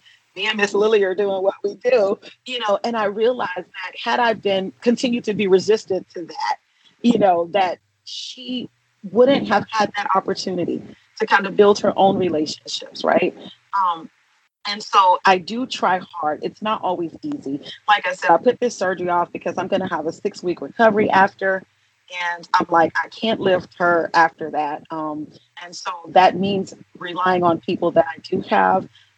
And I haven't always had those people, but I've also not always been willing to rely on them. But that's the fear that drives me now. I'll be 50 in a few months. And I'm like, okay, girl, you ain't no spring chicken. You got to take care of yourself so that you and Kiki can get y'all a 2-seater when all these other kids leave the house. And so when I tell her it's going to be just us, it's going to be me, you, and Poppy. Are we going to let Poppy come with us? And she'll just laugh and laugh, because she loves her stepdad. You can't tell her that he doesn't belong to her. And so we understand that if we are going to stay solid, if we are going to stay healthy and stay together so that we can ride off into the sunset, the three of us, that we have to take care of ourselves. And so that's my driving thing now. It's like I'm in that prime range with Black women with heart attacks, high blood pressure. Thankfully, I don't have any of that. Thankfully, I don't have any of these things, but I could develop them. Right. And so I try really hard to stay healthy as I can mentally. I've been in and out of therapy when I need to be. And so I have to. That's the thing that drives me now. If I'm not here, who's going to take care of her? Like her siblings, she only has one adult sibling. Well, she has maybe 4 adult siblings, but only one that might even be able to care for her. Her other siblings are all minors.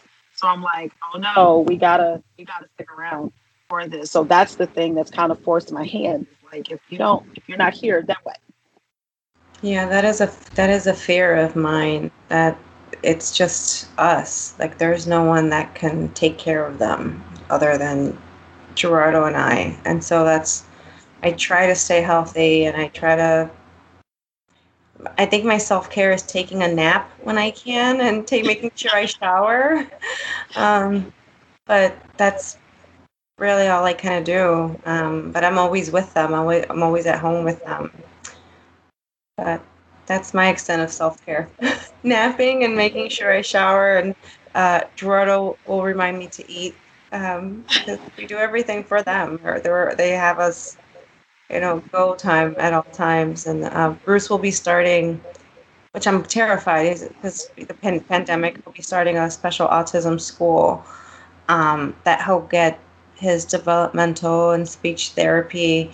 They're going to do some they're going to try to help him with his pica. Hopefully he can stop eating nails and pencil erasers. But I mean, it's like a lot of people on the spectrum have it lifelong, and we'll see. We'll see if he becomes verbal. If he does, he does. If he doesn't, it's okay. I love him, and he's funny, and I mean, they're happy. Yeah, but it's been nice talking to you. I guess I also want to know, like, from all of you, like, how has your writing changed, or have you seen your stories change, or at least what you want to say change because of your children? I'm curious.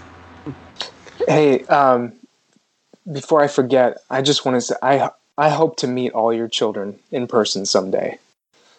And Nico's awesome. I'm glad he got to say hello. But truly, I hope I get to meet them all in person someday. I was He thinking heard his name. He's like, I'm here, yes. Nico.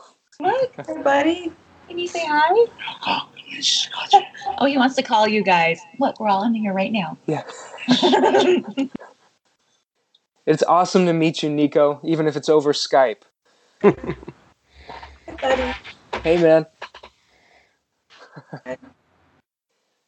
Hey, Brennan, what I jumped in to say also, too, is, Brennan, do you want to discuss Slattery Falls at all and what we were... I just texted him that. Did you really? I'm not kidding. I said, "Are you okay if I bring up Slattery Falls? I won't if it's not okay."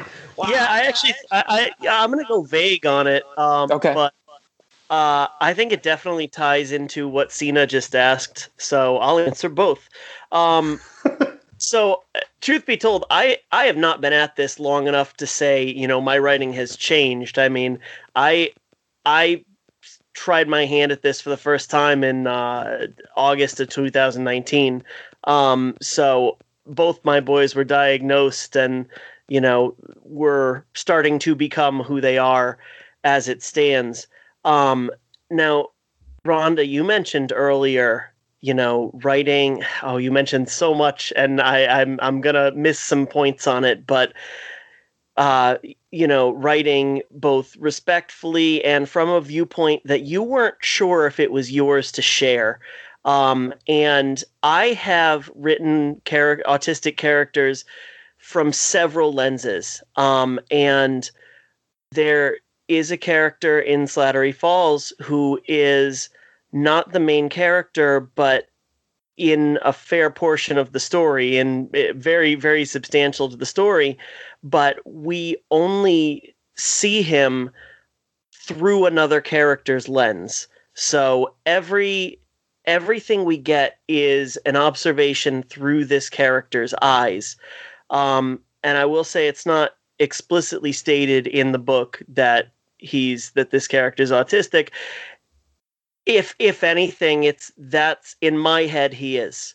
And if you know someone, if you love someone who is on the spectrum, I think you'll see it. I have written stories that have autistic characters from another point of view. I've done first person, and that's for me. That's not something I have any intention of shopping around or releasing. It's more a way to understand, and I don't even know if understand is the right word, but attempt to understand from a lens that I don't have the brain wiring to understand. Again, it all comes down to developing that empathy, to seeing these kids who have so many strengths and who are so funny and so interesting, but also have their challenges and struggles, trying to understand how they see the world because they can't always tell you straight out. Cina, you mentioned, I think it's absolutely beautiful if he stays nonverbal, that's okay. If he becomes verbal, that's okay too. But the thing is, you know him, you love him, you understand him, and he can communicate with you. And he can communicate with you and with Gerardo in a way that he might not be able to communicate with anybody else in the world. But you know, he doesn't have to say a word, and you know what he wants for the most part. When my kids were nonverbal, Dallas was nonverbal until he was 5, and even after that was very limited. Dustin was nonverbal until he was 4. He communicated by shrieking at us all the time. But it, I've heard that you can, that keeping your brain busy, puzzles, Sudoku, things like that, there are, old wives' tales saying that wards off, dementia and Alzheimer's. And I said, with the amount of puzzles that my wife and I had to solve, but, a kid saying green, and you have to figure out that means that you didn't buy the right chips at the store because he said green. Yes. I said, we are at no risk for that with the amount of puzzles, with the amount of detective work that we had to do. Yeah, exactly. And so, even something simple, in the house, if you move something, if we once moved, the kitchen table over an inch, it was, this huge fight because we can't, he knew, the oldest one knew, we can't move anything. He will know if, books, they're, at least our kids, their memories are really scary. You can't lie to them because they know things and they remember things. And even Bruce, who's nonverbal, he will take my hand and he will direct me into the place in the house where something's missing or I've adjusted something. I really like what Tyler said about that the shadow self. I think that's really going to stick with me. It's something I've been thinking about it. The older I've gotten, and just become, no one thinks they're going to become a special needs parent. And so I think a lot of us, even now that we're still learning things about them and ourselves and how to navigate this world. And if there are any people that know doctors and doctor's appointments and specialists, it's we have that down packed, and it's a language that we didn't think that we would have to become proficient at. And I did. It's just something, again, and like Mercedes says, I wouldn't change it, but it's just something that you didn't expect. But I like to think our kids are lucky that they have us, because it seems like we're really loving parents and we will do anything for these awesome kids. And I think to anybody that has special needs kids, days are exhaustion happens and breakdowns happen. I never let my kids see it. I never let them. I don't want them to think I'm tired of you. I'll tell Gerardo I need a few minutes. I'm going to come upstairs and just cry or do something, because it is so important that they know they are absolutely perfect. Nothing they do is wrong. If they do something wrong, Clark, especially because he's 8, almost 8, he gets really scared that he's going to get in trouble. And it's you broke something? Okay, who cares? Are you safe? And that's always my question to him. If he does something bad, well, are you safe? Nothing else matters. All that matters is them. And so to any special needs parents listening, you're okay. You got us out here, You remember, was it Beetlejuice? The handbook for the newly dead? Is that what it is? There needs to be something like that for special needs parents.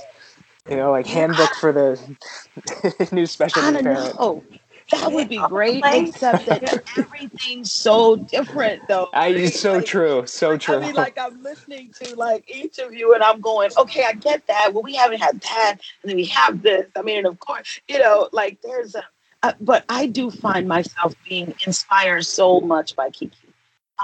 She's so stubborn, and she has learned how to do things by just sheer will alone.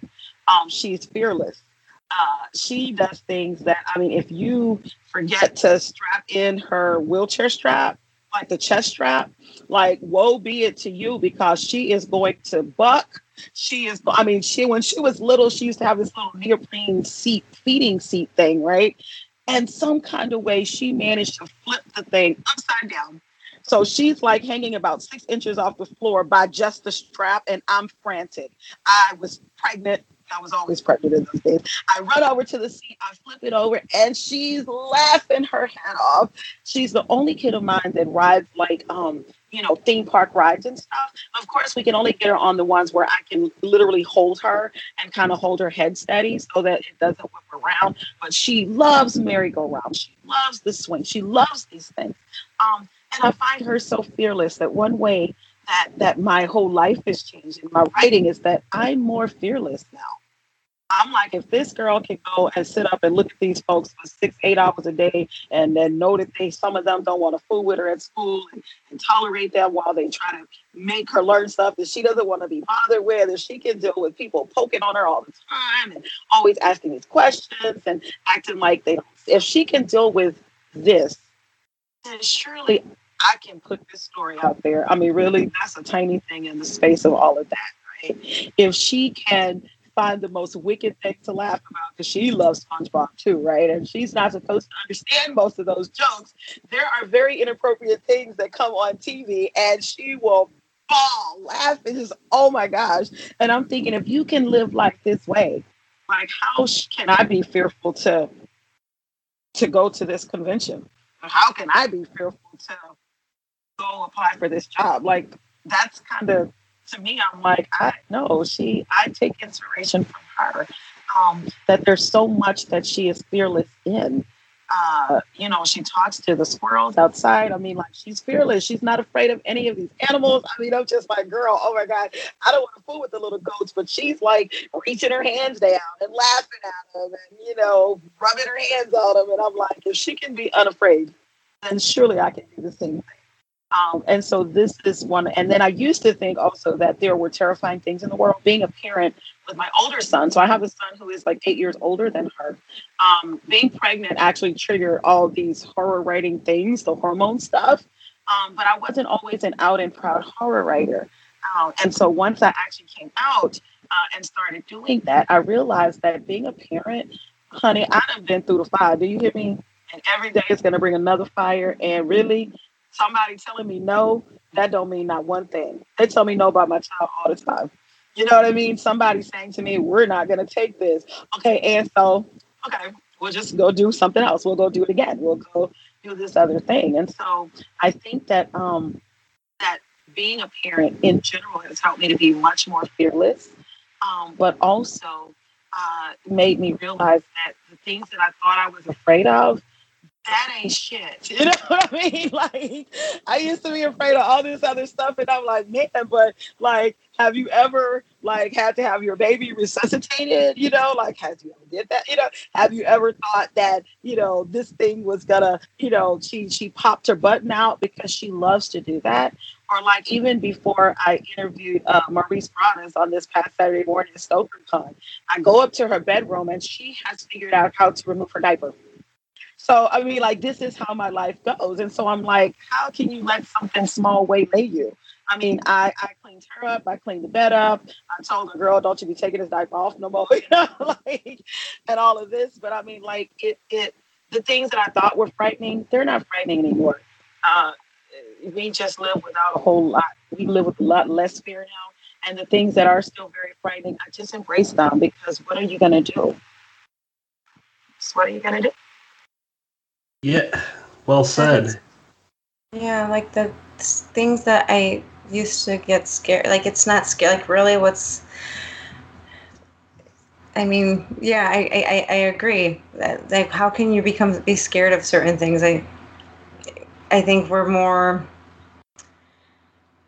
we know challenges, we know like real home challenges and risks and safety. And so in terms of like writing and submitting something, it's like, that there's really, of course, there's going to be a little bit of anxiety and a little bit of worry, but considering everything else that we're dealing with, sleep exhaustion, the therapists and scheduling therapy and insurance, let's not even get into insurance. That's a whole other like nightmare that we're always fighting, because insurance companies never want to pay what we believe they should pay for the therapies our children need. Like, I mean, Clark needed occupational therapy because he struggled to walk for a long time, and we didn't know how if he would be able to, if he needed a cane, we didn't know, and so he had years and years of physical and occupational therapy, but we have struggled, I think, and I think those struggles are every day, but I think that our love for our children pushes through, and they come through in our writing, and they perhaps in a way come through in our fearlessness in a little regard that I'm going to write this thing and I'm going to submit it and we're going to go for it, and we take risks. And the idea that time is finite, like we don't have the time, we don't have the luxury of, it's finite, so do what you need to do when you need to do it, because we're not guaranteed forever, and it's mortality is staring us right in the face. So I think we grasp at it. That is huge. After these two, I have like this desperate need to write, to create, to leave them something. And that's one thing about my writing, especially, I want them to be proud of my writing. Of anyone else, I want my children, when they look and Mom is no longer here, they can say, Mom was trying to tell us something. Mom was trying to tell us that she loved the world so much and that there's bad people there and she wanted to fight them and she knew that there were monsters there. And I need them to know that. I need them to know that there's bad people there, but that there's good people and that there's magic and that this world is just full of magic and love for them. And I think that's what I'm trying to tell them. Sorry. No need to apologize. Yeah, you know what? I don't know if this is just my mind being weird, but it makes me think of when Peter Straub looked like he was gonna die for a little while, and his daughter, Emma Straub, who's pretty well-known author herself, was talking about how, I got all these books, some of them are so goddamn big, of what my father wanted to talk about. And even though they're about serial killers or ghost stories or, whatever, he goes, there's heart in here. There's love. There's my dad in there. And Cina, I guarantee that they will absolutely think that for all of you guys. We're coming up on 2 hours. We could go, I'm sure, for 4 hours, but I don't know if anyone's going to listen to a 4-hour podcast. So I would, I want to ask all you guys' permission if we can do one thing and then jump into where can people follow you and final thoughts. Are you guys all good with that? Yeah. Okay. I didn't want to rush anyone. This is, nothing I want to rush you guys with.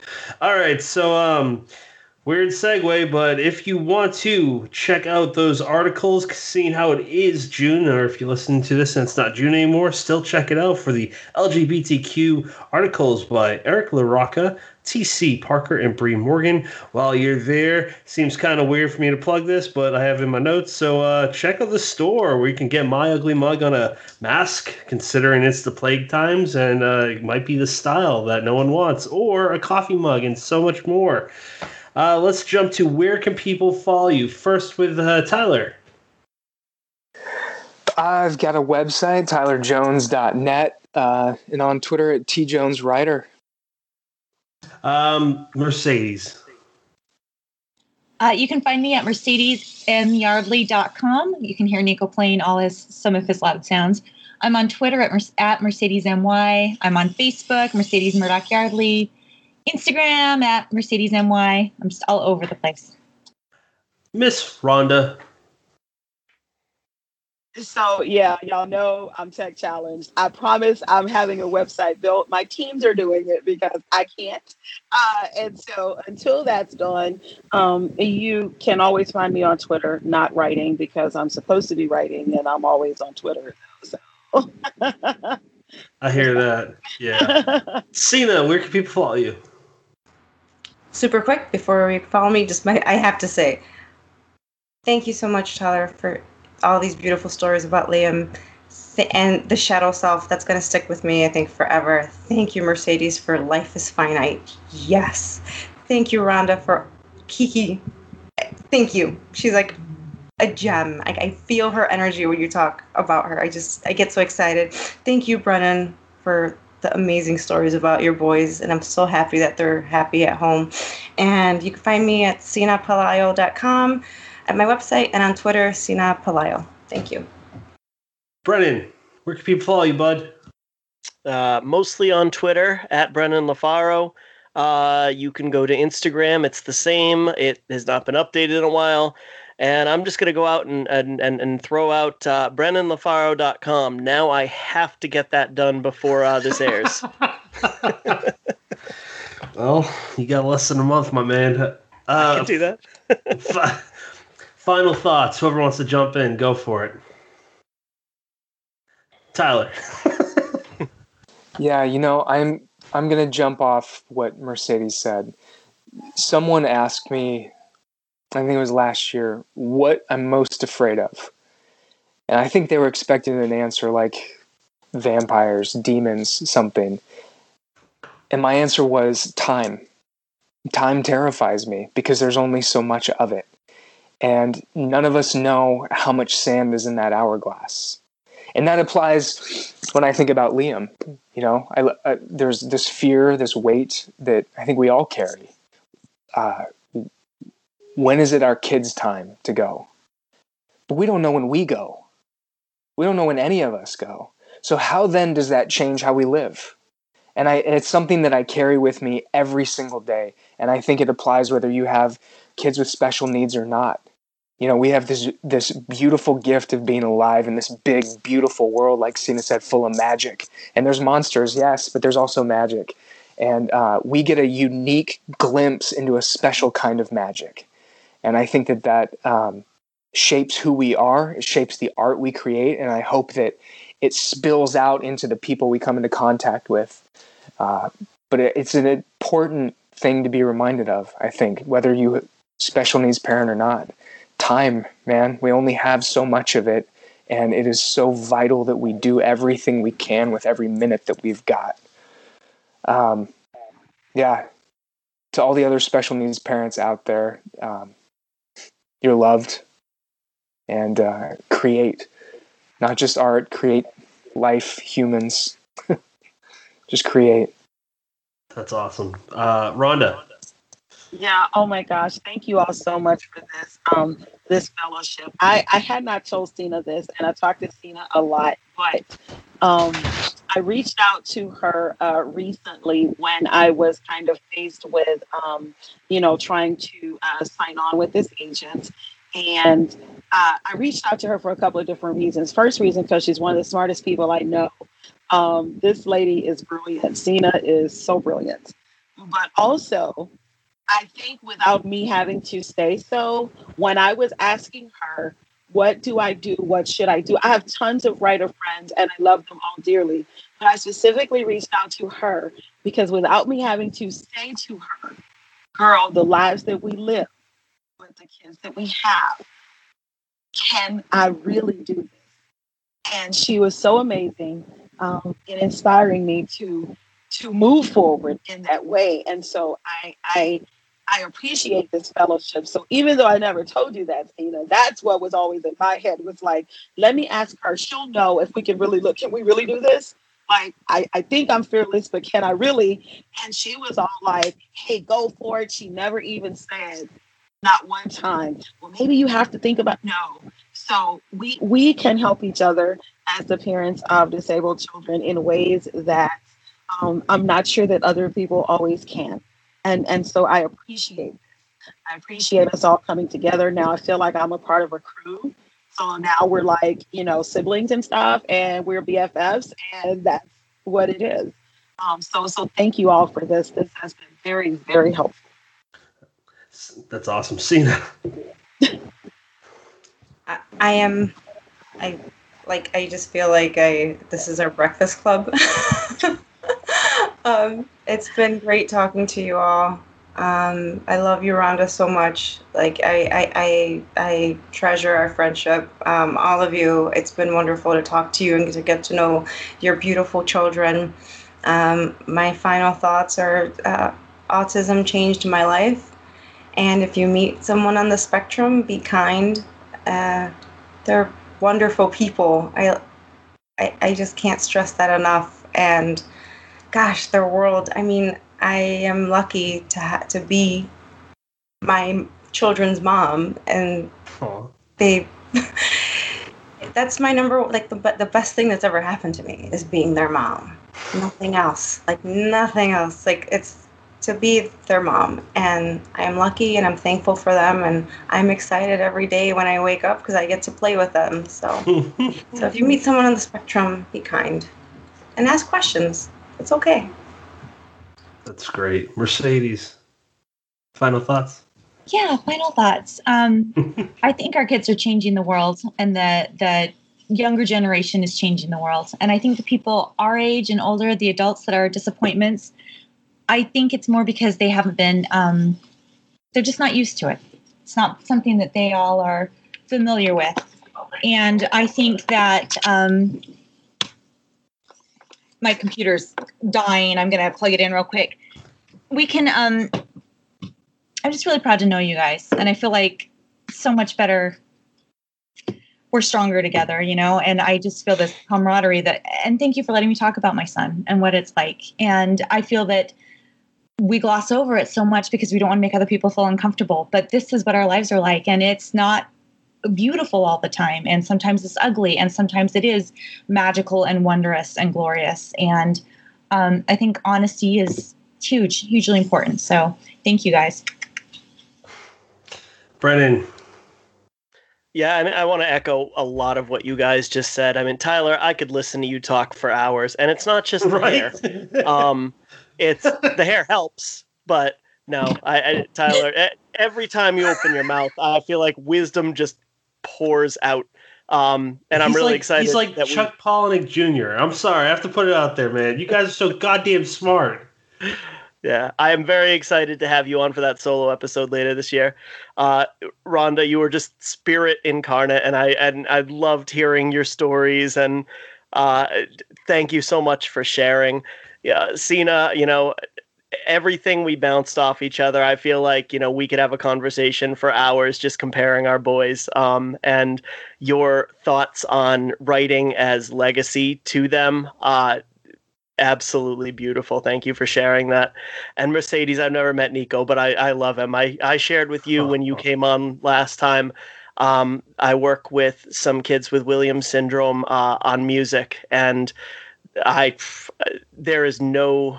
there's almost no greater pleasure in my life than, you know, playing music with my Williams syndrome kids, because they are just love, you know, they are just a physical representation of love. If people are still listening to this, I would assume that they both have an interest in special needs kids or being a special needs parent, and also love to read. So, you know, we mentioned earlier that there should be a handbook, but there's not. There's just, you know, 50 million books that you can, you know, pick little bits of. If there is anybody listening who is learning, is new to having a child with diagnosed with autism, or a relative or a friend or a friend's anything, I just want to share a couple books that meant a lot to me. This is The Reason I Jump by Naoki Higashida. He is an autistic man, actually, in Japan, but he wrote this when he was younger, early teens, I think. And I'm reading that sequel right now. What's it called? Fall Down 7? Fall Down Sometimes Stand Up 8. It's on my kitchen table as we speak. Yep. Yeah, that's a great one too. I picked this one because this was the first one I read by him.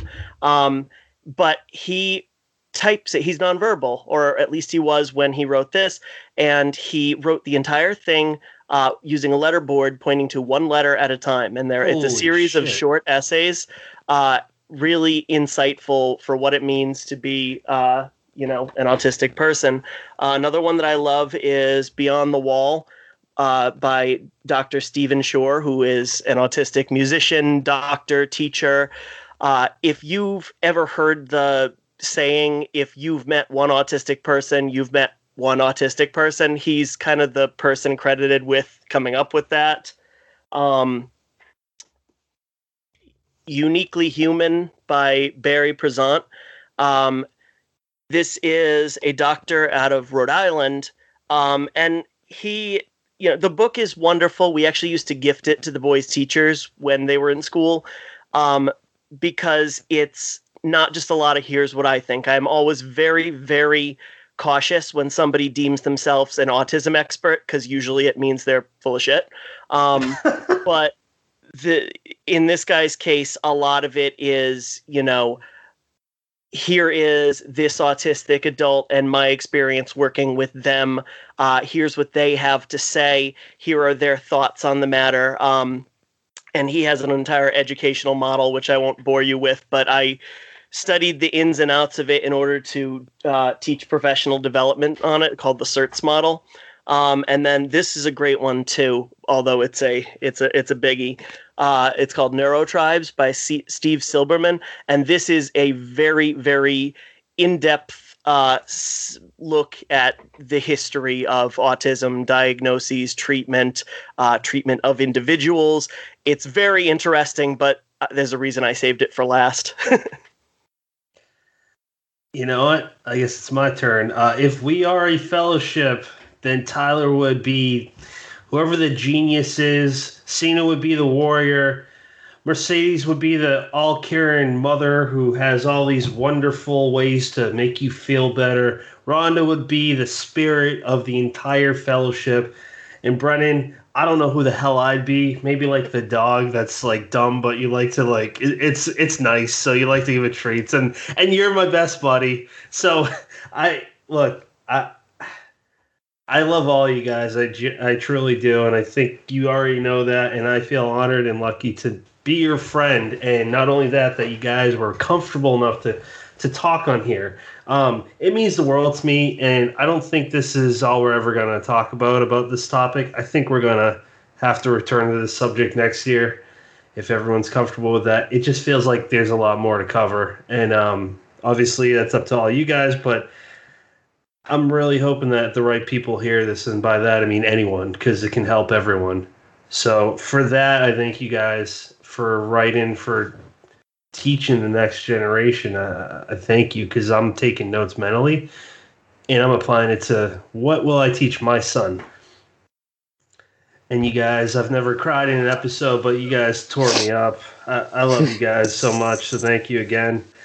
Patrick, thank you. Truly, thank you, and Brennan as well, for sharing your show with us and giving us an opportunity and space to meet each other, to discuss our kids and art and life. So thank you to both of you. This has been an honor and a pleasure, and it's been truly wonderful to meet all of you guys. Absolutely, man. Everyone, so much love to you and your kids, and just hugs. Too many. I think we need an anthology.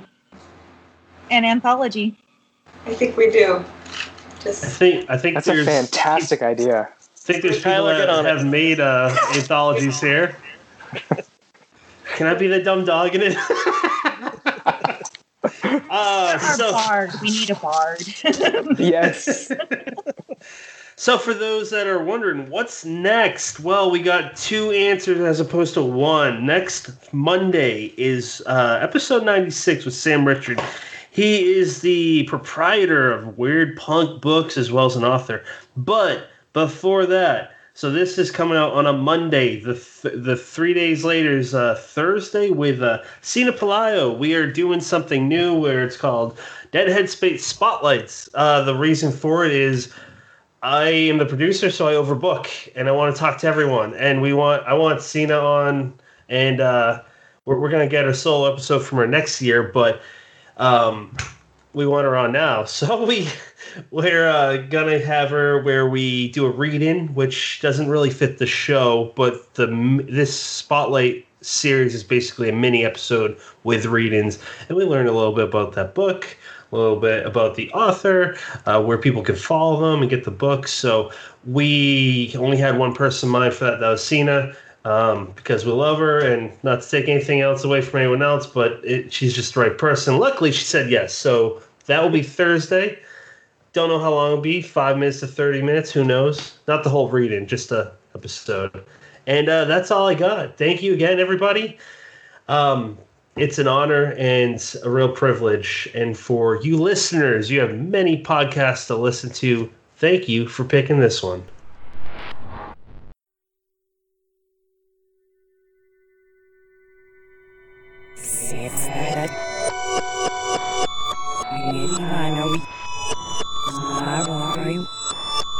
You are now leaving Dead Headspace.